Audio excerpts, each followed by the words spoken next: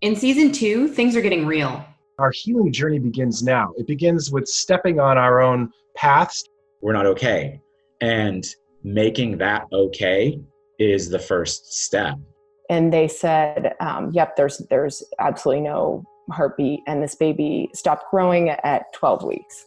I was actually having my period out of my freaking belly button.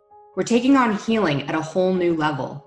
There's a part of me that's getting to this place where I'm starting to realize, like, she chose this body. What if we don't need to heal because we're perfect the way we are? Those parts of us that we've suppressed is where suffering is breeding in people's lives. This season, we're going to be vulnerable. I think it's important that we bring every bit of ourselves to the table. I realized no one was going to solve this for me. I was going to solve this for myself. Sorts of details that are awful to talk about, but they're real.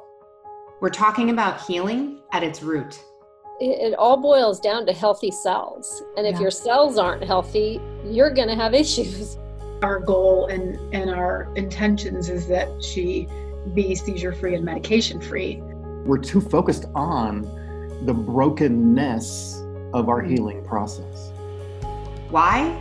Because now is our time. If just a few of us can align, it's game over. This is season 2 of Heal, and I'm Dr. Sarah Marshall.